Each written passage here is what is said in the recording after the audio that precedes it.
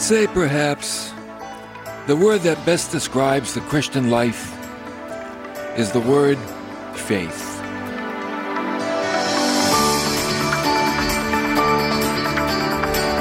What do you think? What is faith? Faith means a trusting in and a reliance upon. Now, you can put your faith in anything. You can put your faith in a chair, right? You trust that if you sit in that chair, it's going to hold you up. You can put your faith in your car that it's going to get you to work. You can put your faith in your job that it'll be there when you get there. You really can put your faith in about anything that you choose to.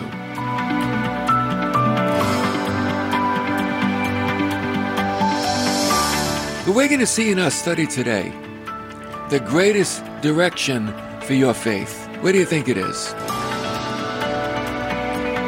I would say God. The greatest direction of your faith is in God.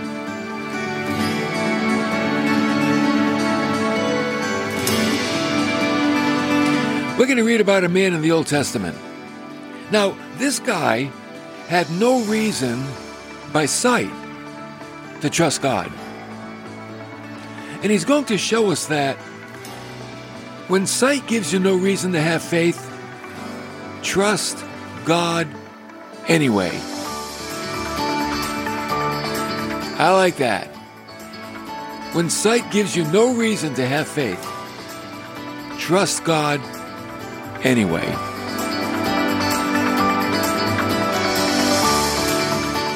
We're going to open up the book of Habakkuk.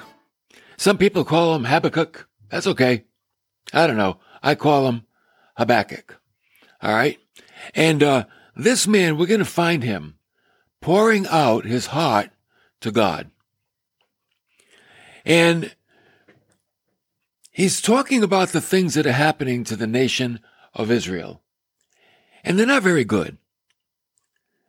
So he says in Habakkuk chapter 1, we'll be in verse 2. How long, O Lord, will I call for help, and you will not hear? I cry out to you, violence, and yet you do not save.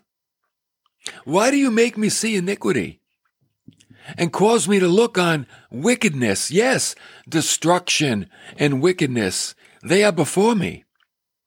Strife exists and contention arises. Therefore, the law is ignored, and justice, it's never upheld. For the wicked surround the righteous, and therefore justice comes out perverted. Man, sounds like America today, doesn't it? I'd say so. Did you ever see acts of violence or impurity that just make you cringe? And you wonder, what drives a person to do such a thing? Back in Israel, it was going on. Hey, it goes on today too. It goes on all over the world. Every once in a while, something perverse appears on social media. And you know what really bothers me? Are the Christians who laugh at that stuff and share it. It could be perverse dialogue, perverse jokes, perverse pictures. And, I think social media really reveals where a person is with God. It really does. The stuff people put out there. So Habakkuk says, I cry to you, violence. Violence means oppression. False justice. How do you answer the question that he asked in verse 3?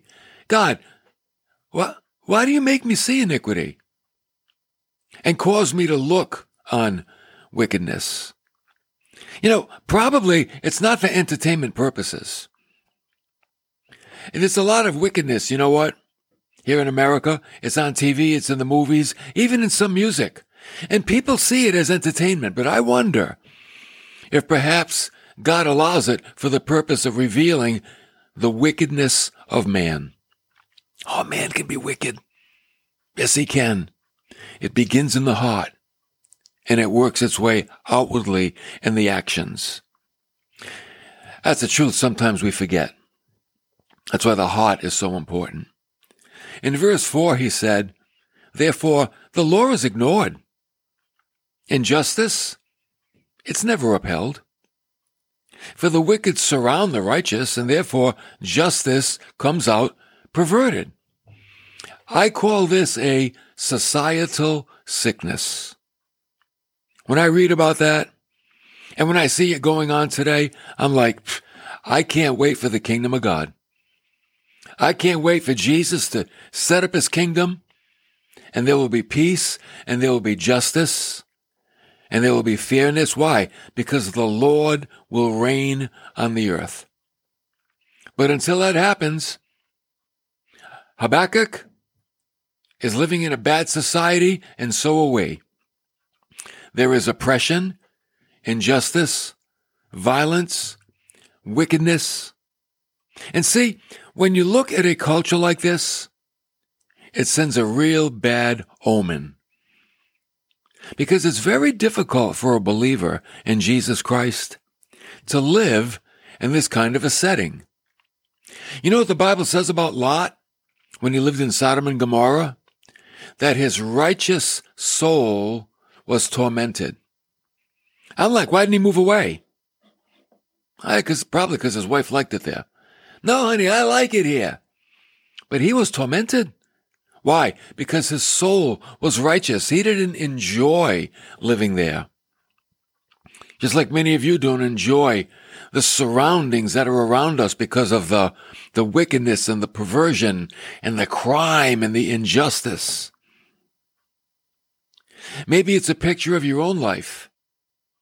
Maybe there are injustices in your life and it's making living very difficult for you. Your boss wants you to compromise your honesty.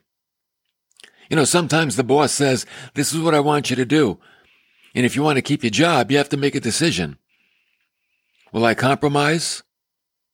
Or will I let him fire me? Or quit? It's pretty difficult. Maybe your family thinks you're carrying this Christian thing a little too far. What? You going to church during the week? Who goes to church during the week? Why are you going to church during the week? You go on Sunday once in a while. That's enough. You don't have to go during the week. But you go, and they make it difficult for you. How much money did you give? Are you crazy? What? Because they don't understand. Maybe you met somebody online. A lot of online dating these days. Oh, yeah. So you meet somebody online with the morals of the world. And you're trying to stay pure. And even in the Christian online meeting places, I understand there's a lot of fruitcakes out there too. Be careful. Oh, yeah. There's fruitcakes and everything. Maybe physically, you just don't feel that good. Or relationally, you're lonely. Financially, you're struggling. Your career is on a slow track to nowhere. The point is, by sight, things don't look so great. By sight. So we get to Habakkuk chapter 3. Fast forward. Chapter 1, he's complaining about how perverse and wicked the society is. But now we jump to chapter 3. And I want you to note what Habakkuk said about his own situation. He names 6 categories of calamities. Wow. In verse 17, he said, though the fig tree should not blossom, that's 1. And there be no fruit on the vine, that's 2. No grapes. And though the yield of the olive should fail, that's 3.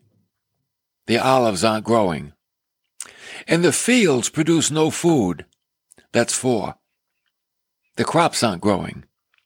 And though the flock should be cut off from the fold, that's 5.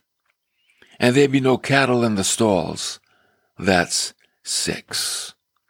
So what's going on here? Habakkuk is looking at his circumstances by sight. The figs, It's a picture of Israel, because Israel was the fig tree. But it speaks of Israel with no prosperity. The grapes always signified a vineyard, and a vineyard pictured a settled down life. There was no settled down life. Olive oil. The olives weren't growing. Olives or oil symbolized joy. Right? You get the joy of the Holy Spirit, the oil of the Spirit. There was no joy. The fields, the crops were drying up. Flocks of the foals. Out of the pen, no protection. So from the flocks, they could have no food, no clothing, and not even any sacrifices. The cattle, they were out of the stalls. They were gone. So Israel is in a state where everything natural has been taken away. Food, economy, and hope. Habakkuk. Now, he represents the kind of faith that became the norm for God's people. Oh, don't miss this. The faith of Habakkuk is the norm for God's people. You got to get that down, because you know what? Most of us, we don't have this kind of faith. But this is the faith of the people of God. And here's what he said in verse 18. He named all those areas of life where they're struggling, right? The olives, the grapes, the crops, the cattle, you name it. Everything's suffering. But he said in verse 18, "Yet I will exult in the Lord. I will rejoice in the God of my salvation." Wow. In other words, although everything is falling apart, yet I will rejoice in the Lord. The contemporary English version says, "I will still celebrate because the Lord God saves me." I like that. He said in verse 19, "The Lord gives me strength. He makes my feet as sure as those of a deer. And he helps me stand on the mountains." See, Habakkuk has a view of his restoration. For the man of God today, this same world, the world that we live in, is the world that Habakkuk lived in. It was a world standing on shifting sand. There was no concrete foundation for this world. The economy, nature, relationships, none of that is guaranteed. It's all shifting sand. Things are always moving, and they're always changing. And yet, we today have the same resources that Habakkuk had. And what is that? Faith. Faith, that's it. That is the cornerstone of the Christian life. The cornerstone are the stones at the end of the walls that join the walls together so the building could stand. If you took away the cornerstones, the building would fall down. So the cornerstones interlock, like if you interlocked your fingers and made a 90-degree angle. Where the fingers touch, that would be the cornerstones. They hold everything together. That's our faith. Oh, and doesn't the Bible say Jesus is the chief cornerstone? So the resource that Habakkuk had, it's the same one we have. Faith. And what does that mean? In spite of what sight tells us, we can trust God anyway. Faith is greater. Oh, here it comes. Faith is greater than sight. Do you think that way? That faith is greater than sight? Is that your frame of reference? See, the formula for survival in hard times is faithful humility. Faithful humility means I will trust God and I will wait to hear from Him to get the answer that I'm looking for. And perseverance is standing under the load, holding up. We are called by God to persevere. So Habakkuk, he makes this statement in chapter 2, verse 4, which is reiterated later on in the New Testament. And here's what he said. He's talking to all of you that are struggling, that are hurting. The righteous will live by faith. That's it. If you're righteous because of your relationship with Christ, you don't live by sight. You live by faith. And like I said, this shows up in the New Testament, the Apostle Paul. He reminds us, you know what? This hasn't changed. No. It's always been like this for the people of God. He said in Romans 1:17, the righteous man shall live by faith. There it is. So, in spite of what is happening, and in spite of what you're going through, if you want to get the victory, you have to trust God anyway. See, and I put that word anyway there on purpose. Trust Him anyway. It doesn't look good. Trust Him anyway. It doesn't sound good. Trust Him anyway. It doesn't feel good. Trust Him anyway. It doesn't look like it's working out for the good. Trust Him anyway.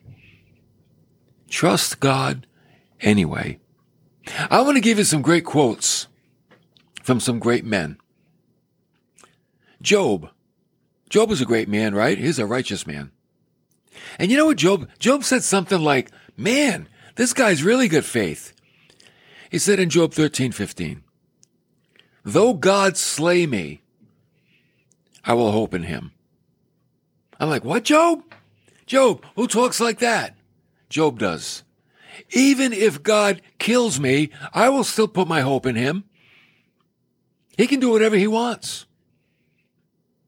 He's already proven Himself to me. Let me ask you, has God proven Himself to you? Was His Son crucified enough? Taking away all of your sins? Making you innocent where you were once guilty?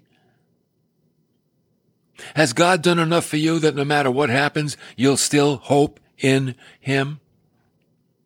How about those three Hebrew characters? Shadrach, Meshach, and Abednego.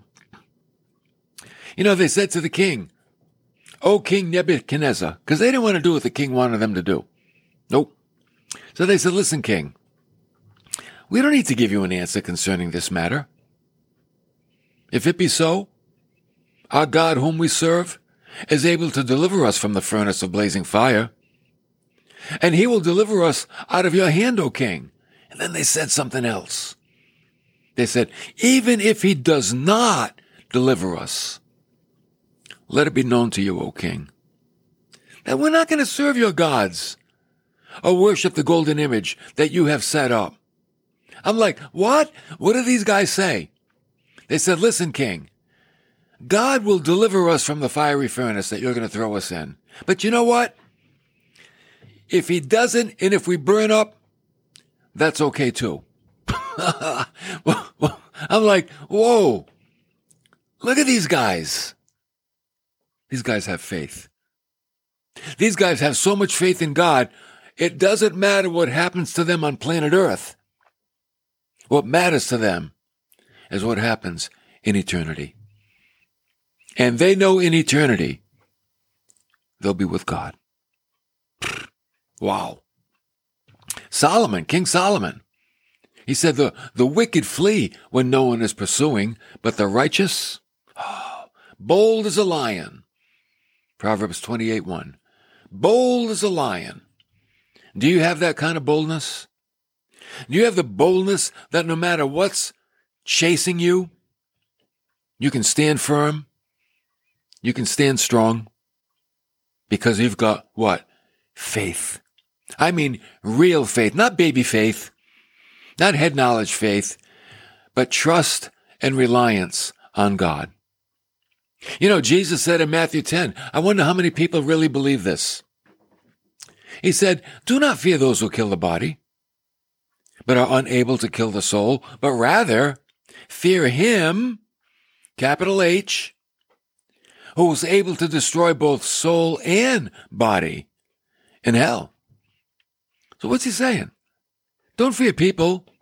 They're your equal. Fear God. He's almighty.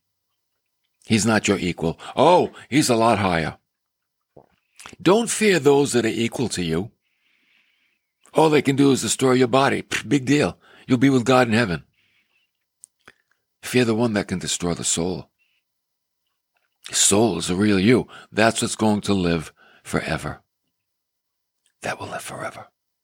Okay?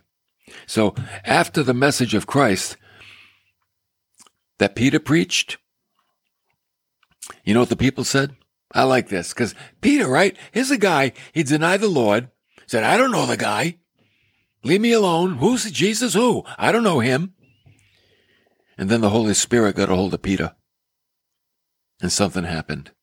And he preached this great message. And you know what the people said?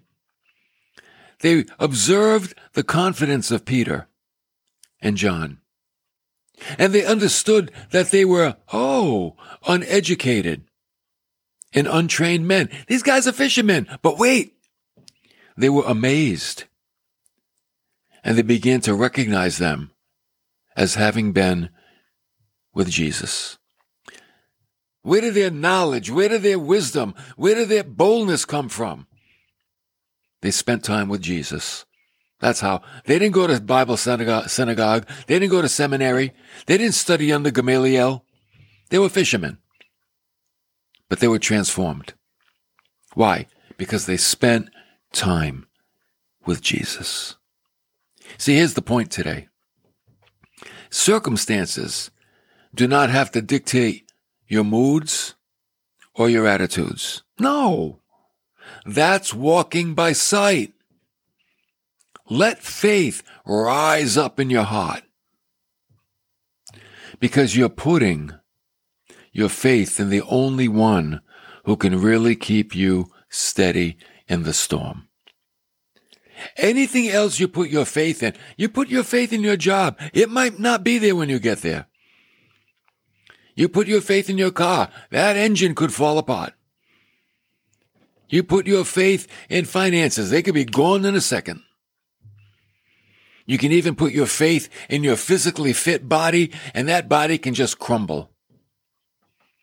There's only one place we can put our faith, and we'll never be let down. It's to the one who loves us and died for us and offers us eternal life. It's the Lord Jesus. So remember this. The righteous one does not walk by sight, but we walk by faith.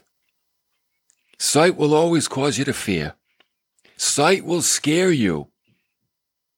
But we rise above sight with a different perception. See, sight is a perception, but faith is a perception. Which one do you think is going to see you through? Well, you know the answer. Faith will always see you through. So let's thank Mr. Habakkuk. Mr. Habakkuk, everything was falling apart around you. Everything. You had no reason to hope by sight. But then your faith kicked in. And you said, you know what? I'm going to rejoice in the Lord. Isn't that the best thing to do? Rather than murmur and complain, rejoice. He said, I will exult in the Lord. I will rejoice in the God of my salvation. Oh, don't miss that word, salvation. He's rejoicing in the fact that God did the greatest thing for him. Yeah, maybe the cattle ran out of the barn. Maybe the olives are drying up. Maybe the crops aren't growing. Maybe the grapes are shriveled. But his soul has been saved. He's rejoicing in something eternal. Even though that which is temporal, it's on shifting sand. It's not looking that good. But that which is eternal, It looks beautiful. It's perfect. It can't get any better because he knows the God of his salvation. And we have to know that God. That's why you keep looking at the cross. Keep looking. And the more you look at that cross, the more you'll delve into the love of God and be reminded how much he loves you. Go on YouTube. Listen to the songs about the cross. Almighty cross. Lead me to the cross. Songs that talk about the love of God and the shed blood of Jesus Christ that atone for all of our sins.